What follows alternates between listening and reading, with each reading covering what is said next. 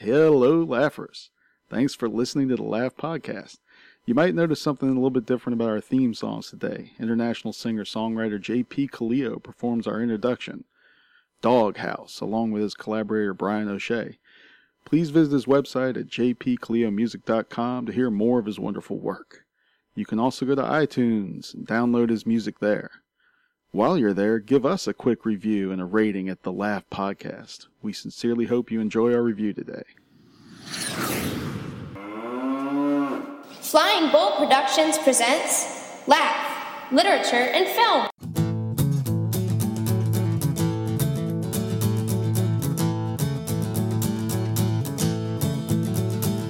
There ain't enough of beer or whiskey to get me through the night.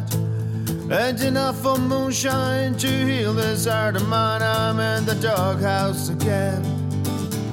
Feel like I can never win. All right, it's the good stuff. Yeah. It's the Laugh Podcast. We're your host. Over there is the Two Frames. Howdy. I'm the L Train. We're going to be talking today about two different movies that I watched on the same day, and it affirmed my belief that I am not a sociopath in a very strange way. So the litmus test for psychopaths now is two films? Psycho and Socio. Oh, well, either way. Socio, yeah. I don't know. I found out that I actually have emotions. So this is actually a good experience this past weekend. The first movie is the Illumination Studios release, animated films, the highest grossing animated film of all time. Opening weekend. Which bodes well for you in the box office challenge. Minions. Oh, Walter, look! These adorable little freaks are headed to Orlando, too. You're going to VillainCon, aren't you? VillainCon! I'm gonna get all my favorite villains to sign my magazine. Scarlet Overkill! If I was a minion, that's who I'd want to work for! Oh my god! Welcome to VillainCon, the biggest gathering of criminals anywhere. What about you? Any evil talents? Hello! La la la la la la! Eh? That's not evil or a talent. Ah! It's a movie about minions. Voiced by director, the minions are voiced by director Pierre Coffin. It stars also Scarlet Overkill is played by Sandra Bullock. I was going to say Sally Field. No Sally Field. John Hamm plays her husband. It's also got voice performance by Michael Keaton and Allison Janney. There's also a voiceover narration provided by Steve Coogan? Oh. I don't know. That's a shame. You know what? I'm psychologically leaving him out because I think that it would have been a better film if they had left him out. If they had left him out of the movie, I think that it would have been a better film. If you think about that. Think about how much he dominated the movie. And then consider leaving him out and then expressing all of those things visually. Yeah, but again, sometimes that's hard to show stuff visually. It's easier to just say, do it, than... But hard is not necessarily a bad thing. Like, we learned this from Yves Perret in Tango and Cash.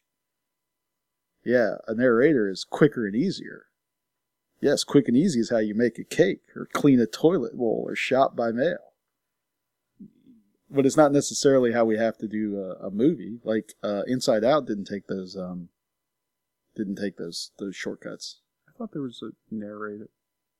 No. Well, you had the emotions narrating stuff. And oh, yeah. Giving voice to it all. Would have been hard to have the minions voice it. Jeffrey Rush. Right. That's the narrator's name. Yeah. I don't know. Sometimes it's easier to write something on a page and just say, here, show it visually.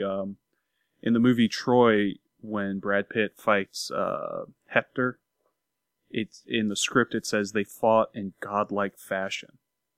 It's easy to write, sounds cool, but how do you actually show that? It's kind of difficult. I think they did a pretty good job of showing it, though. That's a second director thing. Yeah.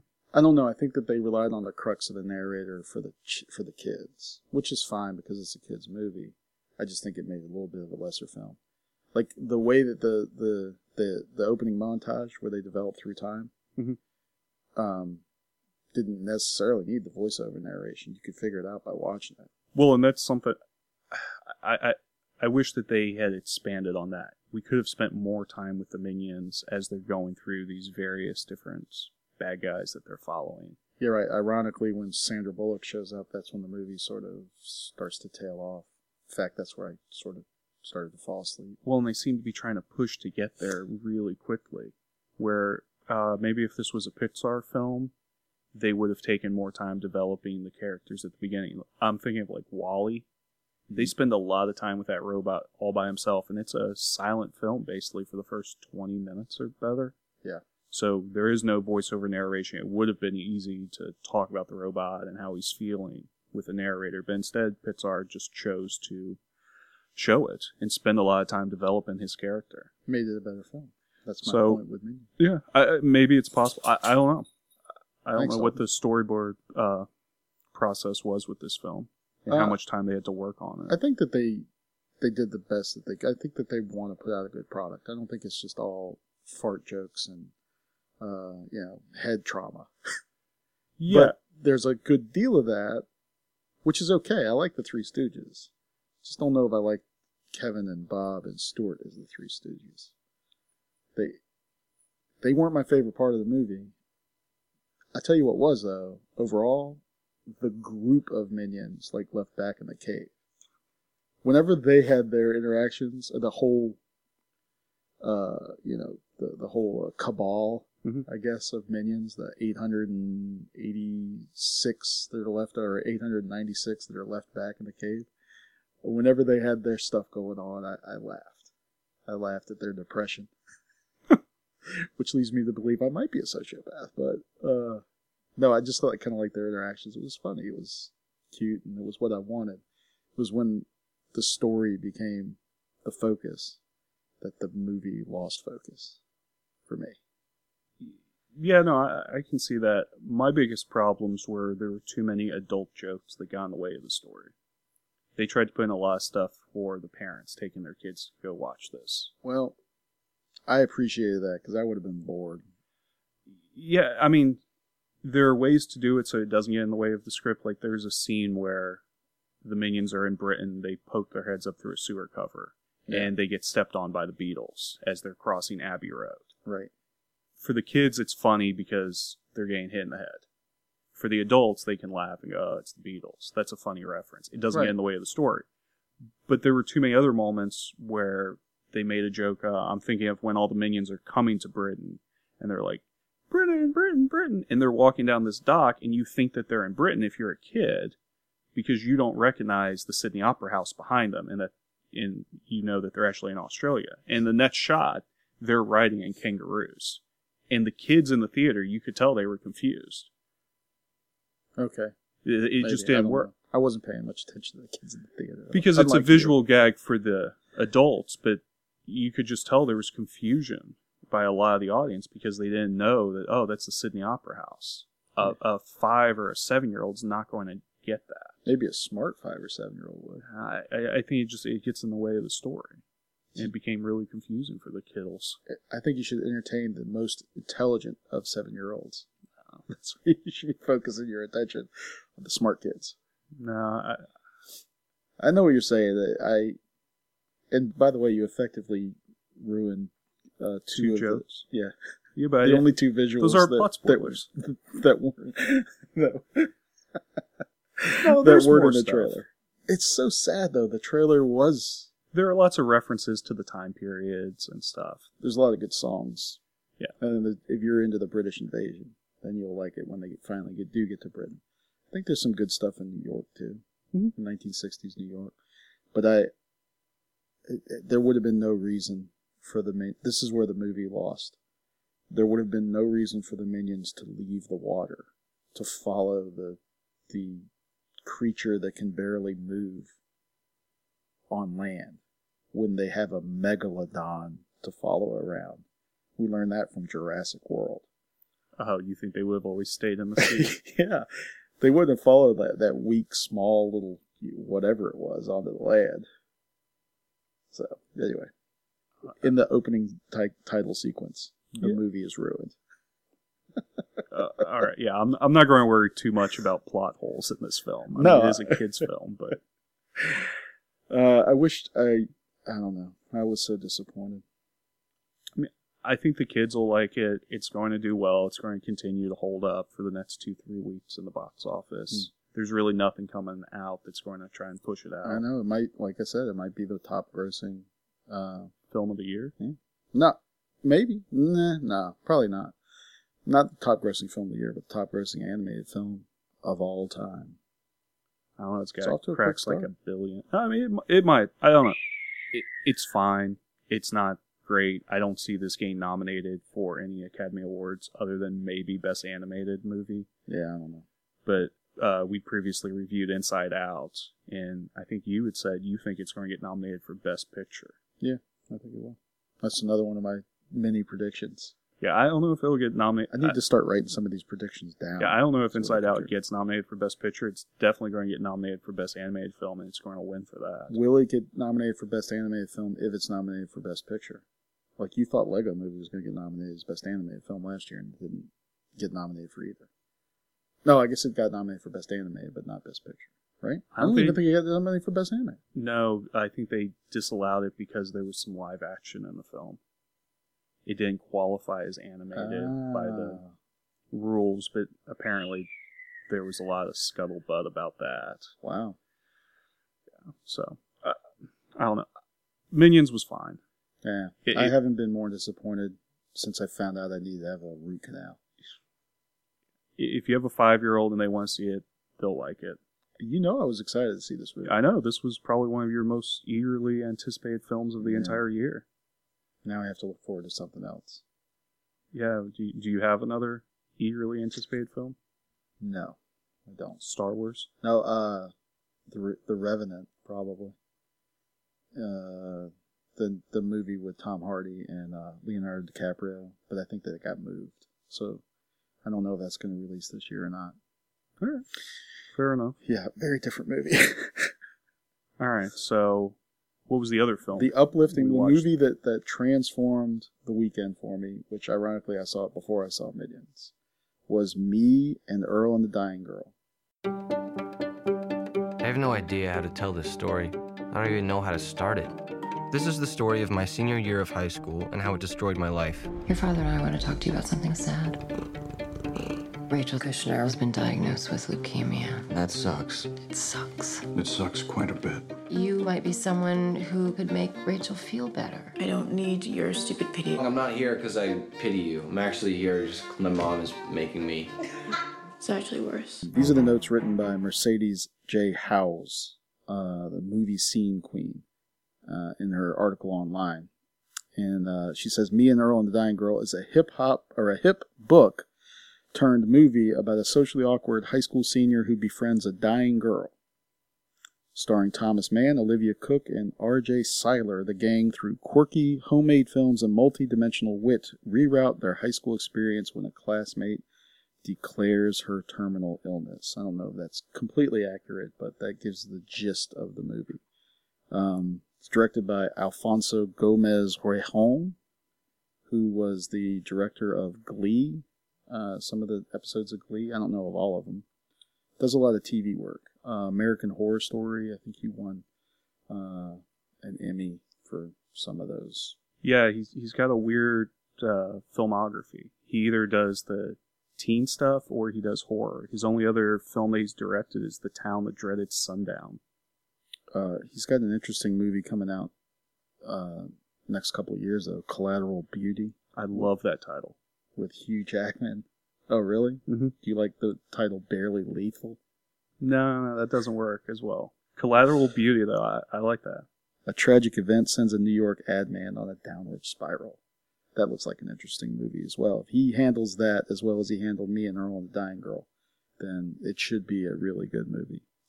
This is written by Jesse Andrews, who wrote the movie and the screenplay, and it was his first screenplay. I don't know if it's his first novel or not. I went to go see it and was surprised to find that I actually have emotions. I found myself weeping. Yeah? Almost openly. Almost openly? Yeah. Without reserve. Yeah, no, it's a sad movie. I mean, it's a movie about cancer.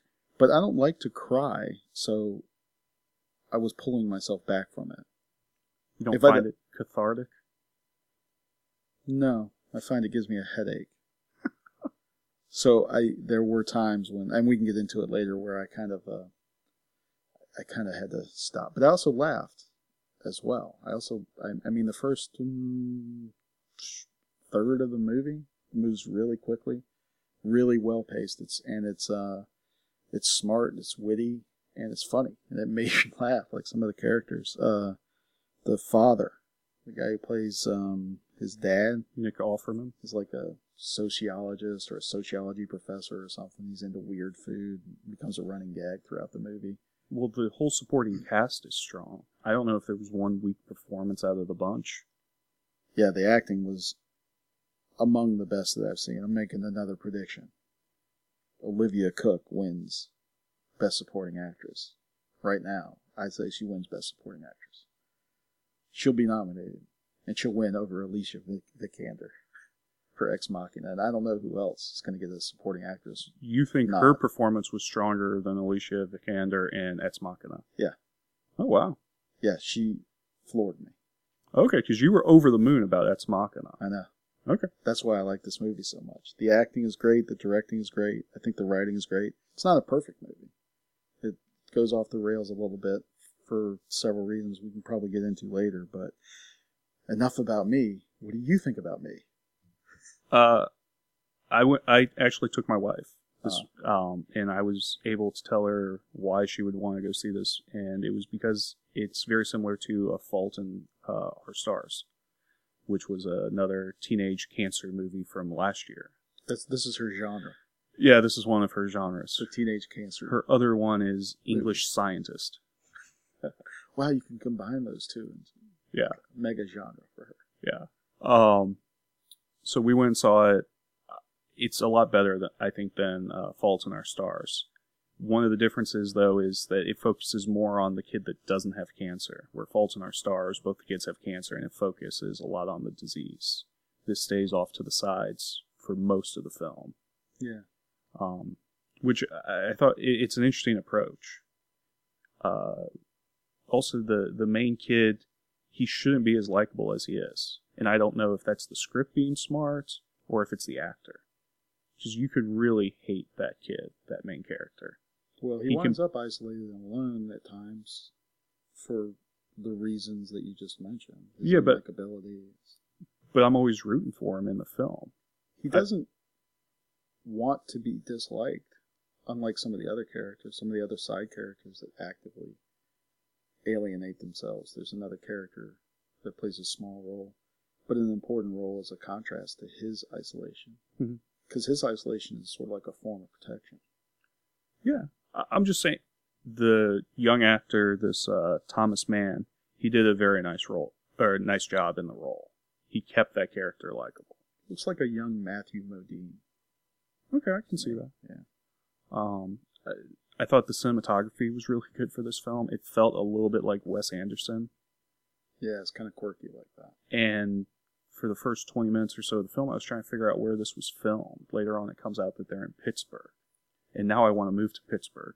It just seems like an awesome city. Wow. The design of the streets, the buildings are all awesome. The school is where I want to go teach. I want an office like that. Or even a Shenley classroom. High School. Yeah. I think Andrews went there, right? I think Me and Earl and the Dying Girl is an interesting film. Because the director is pretty new, the cast is pretty new. Like, there's just a lot of people that I want to go and see what they do next after this film. Well, it won the Grand Jury Prize and the Audience Award in the U.S. Dramatic Competition at the Sundance Film Festival, so 2015. That director, Alfonso Gomez Rejon, began his career as a personal assistant to Scorsese and Robert De Niro and Alejandro Gonzalez Iñárritu. And he was the second director or second unit director for Nora Ephron, Scorsese, Ben Affleck. He worked on that movie Argo as a second unit director. He, I saw all the thank yous listed at the end of the movie because I couldn't get up right away and walk out because I was too busy crying. So I saw Scorsese, a thank you to De Niro. It just seemed odd. And then at the very end, they also list all the titles of the fake movies that me and Earl, or that Earl and Greg do together. So that was, I kind of wanted to write some of those down. It's pretty funny. Yeah, it'll be interesting to get the DVD of this film. Because I bet as a bonus, you can watch all these films that they did. I'd love to watch those films. It's so funny. So the thing that intrigued me most about the movie going in, it wasn't an experiment necessarily to see if I was going to cry. Although I did hear that people were crying. I just kind of thought, whatever. People cried in Whiplash. I mean, I didn't cry in Whiplash, so. But this Earl kid intrigued me just because it was in the title and it wasn't any of the marketing that I could tell. Like, I didn't watch a whole lot of spoilers, but they didn't spend a whole lot of time talking about Earl. So just him being right there in the middle of the title, that intrigued me. And I wanted to see what this Earl guy was all about. This is R.J. Cyler's first movie of any note. But I thought his acting was pretty good. I mean, he sold it as a teenager. He's a surly sort of intellectual teenager. There's not that many that fit that type that we know. But, I mean, he looked like you could have plucked him right out of our school. Yeah, and he doesn't have a whole lot of lines, but he does well. He creates depth in his character. He's going to be in a mini-series on HBO in 2016 called Vice Principals. I'm interested to see his work. Yeah, Danny McBride. Yeah. That's about a team of vice principals who call the shots at their high school. Sounds about right. It's a comedy. But it's not a miniseries. It's 18 episodes. Yeah, but apparently, there's not going to be a second season. Oh, okay. At least that's my understanding. Things could always change, if it gets great ratings. Maybe they blow up the school at the end. Or it could be that all the kids fail and they all have to come back the next year, which is what they did on The White Shadow. Didn't they also do that in Welcome Back, Kotter? I don't know. I don't think they had to do it in Welcome Back, Kotter. But I know that they did it in The White Shadow. Mm-hmm. It's funny. Good stuff. I liked the guy who played Mr. McCarthy, John Bernthal. He was on The Walking Dead, and he's also going to be in season 2 of Daredevil. He's going to play the Punisher. Oh, okay. Are you sure about that? Yeah, they announced that 2 weeks ago. I knew the Punisher was going to be on there, but I had there was a different name attached to it. I didn't know it was this guy. No, yeah, it's this. And he was on Walking Dead. He's pretty good in that. Good. I really liked just his whole side story. I'm kind of intrigued to read the book because I feel like he was a bigger character in the book. Yeah, they don't have enough time, I think, in this movie to flesh out the other characters, the other side characters. There's another one that's pretty well played by, I don't know who the actress is, but she plays sort of the good-looking hot girl that Thomas Mann sort of, or the me character sort of moons over. Yeah, her story is kind of incomplete at the end. Yeah, we can talk about that too. Do we need to move into spoilers, I guess? I don't know if we need to spoil this film. No? I mean, if you got stuff you want to say. Yeah, there is some stuff I wanted to talk about, but before we do that, I guess we can talk about the things that you liked, because you mentioned some of the things that I liked in terms of cinematography and where they were headed with, or how they communicated their story visually. Yeah, I guess they did a lot of exterior shots in this film to set up locations, and the director was willing to linger on those shots. A lot of times you'll just have a real quick cut of a school, and then you're at school. He would find an interesting angle a lot of times and let characters walk into a building or leave. There's a great shot of a bus pulling up to a stop sign, I guess. And you see Grade's character right there in the window. And that definitely took a lot of time to set up and to do, but it's a great little shot. There are just a lot of those interesting angles. You look through windows a lot in this film. It feels like you're peering in on characters, and it feels like they're in real locations. This didn't feel like it was shot on a movie set. Yeah, didn't you tell me that the house that they shot, his house was the author's actual house? Yeah. There's an interesting tracking shot when his mother's berating him for some reason. And, well, ostensibly, this is sort of the crux of the movie, is the mother encourages her son, who's a bit of a loner outcast. Not really an outcast because he's a loner, but he fits into all groups by maintaining a healthy distance from all groups. So they all sort of respect him and like him and all. And he just sort of moves through the world only spending any time with this Earl character. And then at some point his mother convinces him to start hanging out with this girl who's just been diagnosed with leukemia.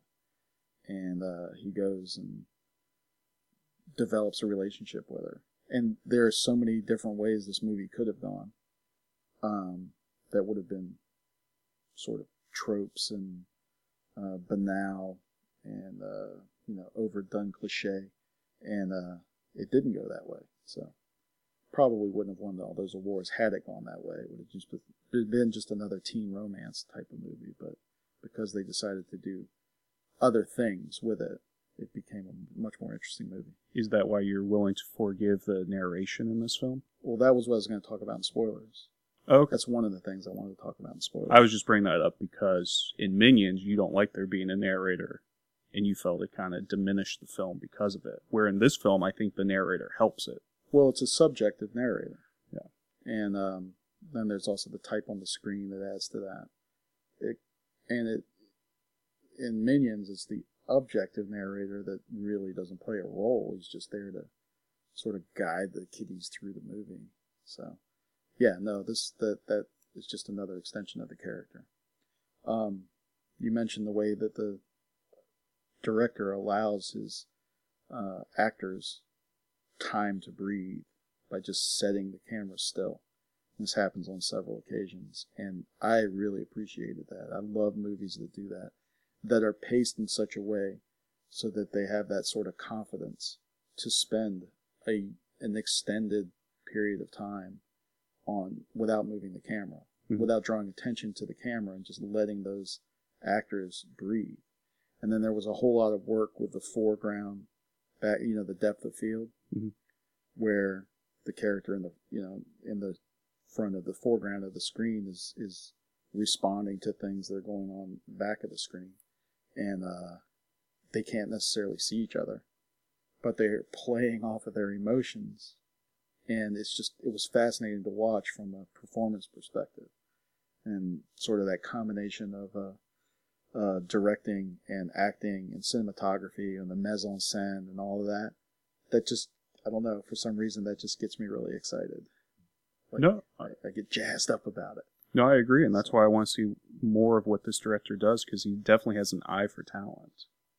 And I like that he's mixed up, it seems like, normal dramatic actors. He also brought in a lot of comedians. Nick Offerman, Rachel's mom's played by Molly Shannon, who was on Saturday Night Live. Yeah. But she has more of a dramatic role. Yeah, a little creepy. Yeah, but I like that. I like that, being willing to mix and match actors. His mother is Connie Britton. Mm-hmm. We just saw her in This Is Where I Leave You. She had a small role in that, but I thought she was, really good, really solid. She's getting all the parts that Julia Roberts turns down. She fits into that mold, right? Yeah, I can see that. Let's see. Anything else you wanted to say about it? No, I think we can move on to spoilers. The man that hath no music in himself, nor is not moved with concord of sweet sounds, is fit for treasons, stratagems, and spoils. I don't want to spoil the party, so I'll go. Alright, so this is what I wanted to talk about in spoilers, is the role of the unreliable narrator. Oh, okay. Yeah. Because throughout the movie, he mentions that she doesn't die. He also mentions at one point that he made a movie that killed a girl. There's this one scene where they're filming something. Me and Earl are filming something out in the field somewhere. And I think Earl's brother is watching them with this giant pit bull. And the sort of love interest, the hot girl, can't remember her name, but she comes running through the field to see them. She wants to ask Earl and Tom, or whatever his name is, Greg, to make a movie for the dying Olivia, or the dying girl, Rachel. And I was thinking there's enough menace there to where this dog might attack her and kill her, and then that would be the end of the movie. That's what you thought was going to happen? No, but he did. I didn't know what was going to happen, honestly. And had he not said those things, like this girl is going to live, you don't have to worry about that. Had he not said those things, he would have removed the emotional impact at the end, where she actually does die. And so there had to be enough there to where you have to be able to understand his motivations for saying it, and then still leaving out the little hope that she might not die. But that's the way cancer works, I think. Did you believe him when he was saying, don't worry, she's not going to die? I don't know if I did, but I know I wanted to. Yes, yeah, I never believed it, but I thought that's the idea of that false hope that we try and give it ourselves. Right, but that false hope does work. It keeps you going. And it keeps you going as a audience member. Mm-hmm. It allows you to sort of give into the humor of the film. And, you know, you kind of half expect this girl to get better. I think. Maybe you're more cynical than I am. No, I don't think you are. I think that the movie earns its whatever emotions it creates in the audience. I think it does it deftly and on purpose. Yeah. And I would argue most people watching this would believe the narrator when he says she doesn't die. For me, I felt... I'm always hyper aware of the machinations going on. Right. And I was like, oh, this is perfectly timed because the movie's starting to get a little too serious. We need to lighten the mood up a little bit. You have to tell the audience everything's going to be okay. I don't think that I believed it at any point. I know that I wanted to believe it. Mm. And that was because this is one of the very few movies where I actually was invested in the character. And again, this goes back to my not being a sociopath. Because this is a big question for a lot of my students all year, was whether or not I had emotions. Or whether or not I cared about people. Like, they all know I care about dogs. I think some kid showed me a picture on her phone about this hideous thing that happened to her cat. She had to have this surgery. She had like 87 stitches on her belly. I think she crawled under a fence or something and cut it. And it just flapped open. And I mean, she showed me this picture. And my eyes started glassing over. I felt bad for the kid a little bit, but I felt bad for the cat. Mm-hmm. And some other girl was standing by my desk. She was like, really? I said, sorry, She says, you don't care about any of us. But you care about that cat. I said, well, I mean, that's hyperbole. But anyway, so with respect to movie, this is why I do not get invested in horror movies. I don't care. I don't care what happens to those people. Yeah, I mean, this movie does a good job of making you care about the characters. I think my problem is, cancer to me is like Chekhov's gun.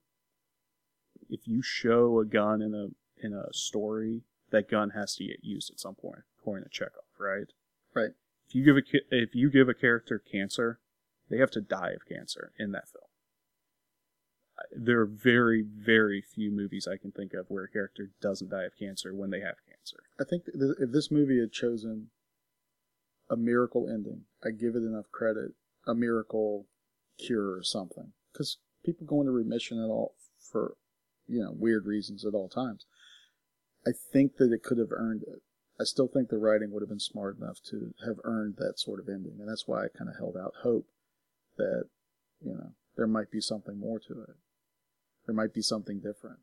There's always that little edge of hope that was attached to his statements. And I don't think that they would have necessarily been there had he not been saying those things. So I understand I was being manipulated. But like I said, I don't know if I ever believed it. I know that I wanted to believe it. And yeah, that's why I'm proud of myself as a human being. Yeah. My wife said that this movie wasn't as sad as Fault in Our Stars, that Fault in Our Stars goes after your emotions much more. Huh. Or especially, just to try and make you weep. Where this movie focuses so much more on Greg and how he deals with becoming friends with someone who has cancer in his own life, and that he has no real direction in his life. All right, well, that didn't make me sad necessarily. I don't think his journey made me sad. In fact, in order to keep from becoming a complete basket case, the last scene of the movie, I couldn't watch Rachel. I could not watch her as she was dying. I knew she was dying at that point. I had to focus on Greg. Or is that his name, Greg? Yeah. I keep getting mixed up with Thomas Wayne. I had to focus on him and stare at him the entire time to make sure that I wouldn't just become a complete puddle of, sniffles and gasps, choked to death. Yeah. Well, I mean, Olivia Cooke has these amazing wet eyes. Yeah. I was telling you before we did the show that there's just something about that wetness. There's like this permeableness, like you feel like you can see into her soul. She was crying also. That made but not through the whole film. No. She's crying. But I mean, she just has these big eyes that just seem so soft and delicate, and you really feel like they're a gateway into her soul. You feel like you're seeing everything when you just look into her face. You see all the emotions. I mean, she does a lot of very small, nuanced things that just work well. She actually did shave her head for this. It wasn't a bald cap. No. There were times where her skull would scrunch up, and I was like, oh, bald cap. So I was surprised when I saw that, no, she had shaved her head. Yeah. That's quite a thing to ask someone. I don't care if they are an actress, but if they're 17 years old. Like, if you asked me to shave my head, I think it'd be pretty easy. It wouldn't take very long. But to ask a 17-year-old girl to shave her head... But that's how you show you're a serious actress now. Well, that's why I think she'll win the Academy Award. Natalie Portman did it. Demi Moore shaved her head. Yeah. Natalie Portman did it in... V for Vendetta. V for Vendetta. So. And Demi Moore did it in G.I. Jane. Yeah. It's a rite of passage. Right. This girl took her rite of passage at a very young age. Didn't Anne Hathaway do it for Les Mis? I think they didn't and shave she her won head. an Oscar. They cut her head. Well, it's also the key to winning an Oscar is having some hideous sickness and then being physically deformed in some way. So this girl's got the trifecta going. No, I think she's a promising young actress, and I'm eager to see more of her stuff. It didn't help me either that she sort of looked like one of my favorite students from the past. And I didn't realize that at the time until later when I was like, well, I thought that she just reminded me of some other actress. And I was like, man, and finally I was like, oh yeah, she looks like that kid. Wow. And then I went and, I realized, okay, maybe I do care about my students. Or student, some weird way. So, anyway. No, I hope she is a good actress in other stuff. I think one of the things that might screw up in future films, she may not be able to move well. In this movie, she's always sitting. Yeah, she doesn't have to move. She doesn't walk or anything. Well, all of her other movies are horror movies. I imagine she's moving well in those. Is it believable? That's a big thing for you. I don't know. Being able to run, being able to move, being able to walk. Well, it is a different type of acting than when you're, sedentary. Wow. I mean, she does a lot of very quiet acting where she's not having to do anything big and believable. I don't know. I'm not saying she can't do it. I'm just eager to see her in a different role. You want to see her run. You want to chase her. I mean, if she's going to play someone in a wheelchair, she'll be great in that role. If you're casting... she's going to play an Olympic athlete? I don't know. Jury's out on that. Actually, honestly, I think that she was a dancer. I think I read that in her bio. Right. That she was a dancer, and she tried out for a TV commercial. I know that's how R.J. Seiler got his gigs. Because he was in a dance troupe, too, with his brothers.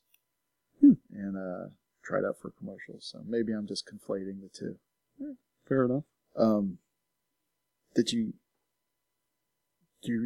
recognize the titles, the movie titles of that me and Earl did? Most of them. Do you know the movies that they're based off of, do you think? Yeah, like I Right. recommend. I recognize the documentary right away. All right, I'm going to give you the title. You tell me the movie. All right. Anatomy of a Burger. Anatomy of a Murder. Ate half of my lunch. Ate half my lunch. I don't know that one. It's probably 8.5 weeks. Oh, Because it's okay. a 1/2 up there. I was thinking 8 heads in a duffel bag. Oh, wow. The 400 Bros. 400 Blows. Which is also a poster that's behind him in most of the movie. Yeah, All that's right, you'll get French this one. New Wave or something. Senior Citizen Kane. Yeah, Citizen Kane. That's great. He's got him with a cane. It's like whacking at some whippersnappers. All right, My Dinner with Andre the Giant. My Dinner with Andre. Grumpy Cul-de-sacs. Grumpier Old Men. No, Better Than Mean Streets. One critic says it's better than Mean Streets. It's Grumpy Cul-de-sacs. I'm so confused. The movie Mean Streets? Oh, okay. I thought you were doing a whole nother one. No. No, I'm still on the same. Mono Rash. Rashomon. Oh, okay. Yeah. He actually talks about that some. And then this is my favorite title from the list of movies. Don't look now because a creepy ass dwarf is about to kill you. Damn.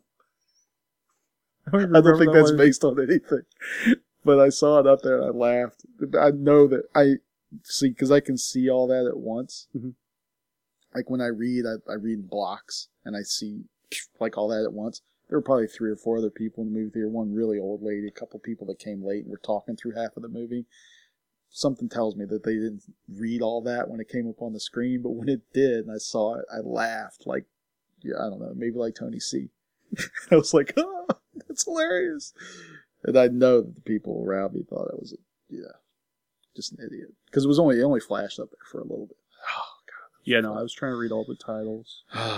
That was funny. There was the scene where, and I had just seen Midnight Cowboy last year. I think last summer I watched it. And for the first time. And then they play that scene where they're playing that song. 238 Cowboy. Yes. And in the scene, Earl is putting pennies on his eyes, mm-hmm. but it's got that really affecting sad song at the end of Midnight Cowboy. But Earl is cracking up while he's doing it. It's just, I don't know. Little stuff like that just made me laugh. And that's very different than the type of humor. I mean, there's a similarity with the type of humor that you would see in Wes Anderson and that. But it's just a little bit different. It's a little bit more real. It's mm-hmm. not as stylized. And that's sort of what made me like this movie. Well, in some ways, it's like Family Guy almost. Because they just cut away to these little short films. Those little things were funny. And it's just designed to be a 5-second joke. Yeah. So. Yeah, it's a good movie, man. No. Is it in your list of top movies? It's definitely in my top 10 right now. I don't know where it'll be at the end of the year. I mean, it's a strong one that I'd recommend. I'd recommend it to most of our students. Yeah, it's I guess it's R-rated though, is it? PG-13. Oh, okay. All right. Yeah, no, they were very careful about their F-bombs. You know what? They would bleep it out when they were watching that documentary so that Greg could see it when they were doing their version of Agira, the God. Okay. Or the documentary on the making of that. Right. I think that's the Werner Herzog film that they were doing. Yeah. I don't know if I'll be able to show this movie in my classes though. But it would be a good movie to show, to talk about a whole lot of stuff. Because there's so much stuff you could talk about. Oh, because you would start crying? Yeah. Like I start crying at the end of Paths of Glory. When that girl starts singing, I have to get up and leave. I don't like to cry. I don't like the kids to see me to cry. I didn't think about teaching this to a film class. It takes a big man to cry. It could work. And like I said, I'm interested to read the novel because I do think the adaptation of this is interesting. Oh, speaking of novels, Go Set a Watchman. Are you going to read that? Probably. I think we need to talk about it on the show. All right. This could actually be the literature part of the Literature and Film podcast. Yeah. Or part of it. I think I'm going to be real disappointed with the book. I already read the first chapter, and it's not a first-person narration. It's a third-person objective narrator. So they already made a dramatic change from one of the things that made To Kill a Mockingbird interesting. Yeah, I just feel like I'm going to say this isn't Harper Lee's writing. I feel like I've read To Kill a Mockingbird so many times. I mean, I've taught it 30 plus times, I think, that I'll be able to recognize her writing style. Ooh, and if it's not there, I'm going to get upset. And there's a lot of weird and stuff going on with this book. Yeah, no, I've been avoiding the spoiler. And when it was discovered and who discovered it, and it just seems like a cash-in. It had pre-orders for 4 million copies. Yeah. It set a new record. Yeah. So. All right. So. Yeah, we should do that. Look for that on an upcoming show. The listeners want to know about the box office challenge. Do you have those numbers? Right now, it's looking like Minions is about 120 million. We're recording this on Monday, so final numbers aren't in. 115. 115? Yeah, I saw them last night. Those are estimates. Nothing will be confirmed until about Tuesday or Wednesday. Oh, okay. If it's 115, then I'm up on you by like 2 million. So it's close, and we're both down to our last 2 films. So you have Ant-Man has to outperform Mission Impossible. All right. And Insidious or Divergent or Sinister 2 or whatever. Sinister 2 has to outperform Fantastic Four. Yeah, I'm still screwed. Yeah, I think you could have made it a lot closer if you hadn't gone with Sinister 2. You kind of gave up there at the end. You could have made it a lot closer if you hadn't gone with Magic Mike. I'm very surprised with how much that underperformed. I still might have a chance, though. Ant-Man might be the saving glory. So go see it this weekend, people. All right, so Me and the Earl and the Dying Girl and Minions. Yes. Should go see one of them. Unless you have kids, and then you should see the other. All right. So our outro is being performed by jpkaleo.com. As we mentioned at the beginning of the show, the song is called Old Dog. And you can go to his website at jpkaleomusic.com, and he'll give you some free songs. He's a very interesting artist, and we want to thank him for providing our theme music for us this week, and hope to hear more from him in the show. He's got a lot of interesting music. So for Mr. Two Frames over there, it's been a pleasure. I'm the L Train. Toxet Bonum, everybody. There be dragons. I don't really mind if it rains or shines today. My voice is sore and my fingers ache. I've been singing those same old songs day after day. It's left an imprint in my brain. I had a beer or two late last night. Just tried to help myself fall asleep. It's getting hard to bounce back as the years fly by. What else am I supposed to do?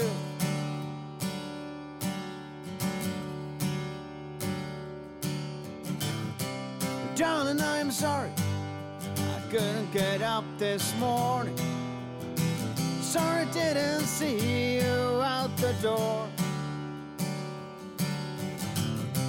Darling, don't you worry, I'll still be rocking and rolling. There ain't no new tricks left for this old dog.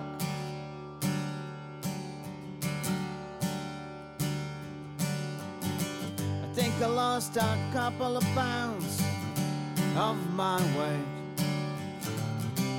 on that beer-stained barroom floor. I work hard, harder than you think.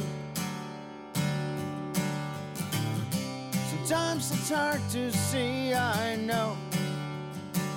I do my best to keep the bread on the table,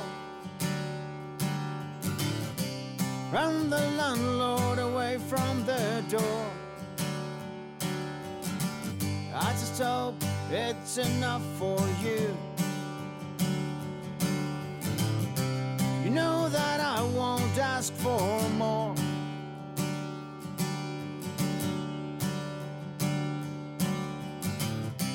Darling, I am sorry I couldn't get up this morning. Sorry didn't see you out the door. Darling, don't you worry, I'll still be rocking and rolling. There ain't no new tricks left for this old dog. Darling, I am sorry I couldn't get up this morning. Sorry I didn't see you out the door. Darling, don't you worry, I'll still be rocking and rolling. There ain't no new tricks left for this old dog. There ain't no new tricks left for this old dog. There ain't no new tricks left for this old dog. Hello, laughers. Thanks for listening.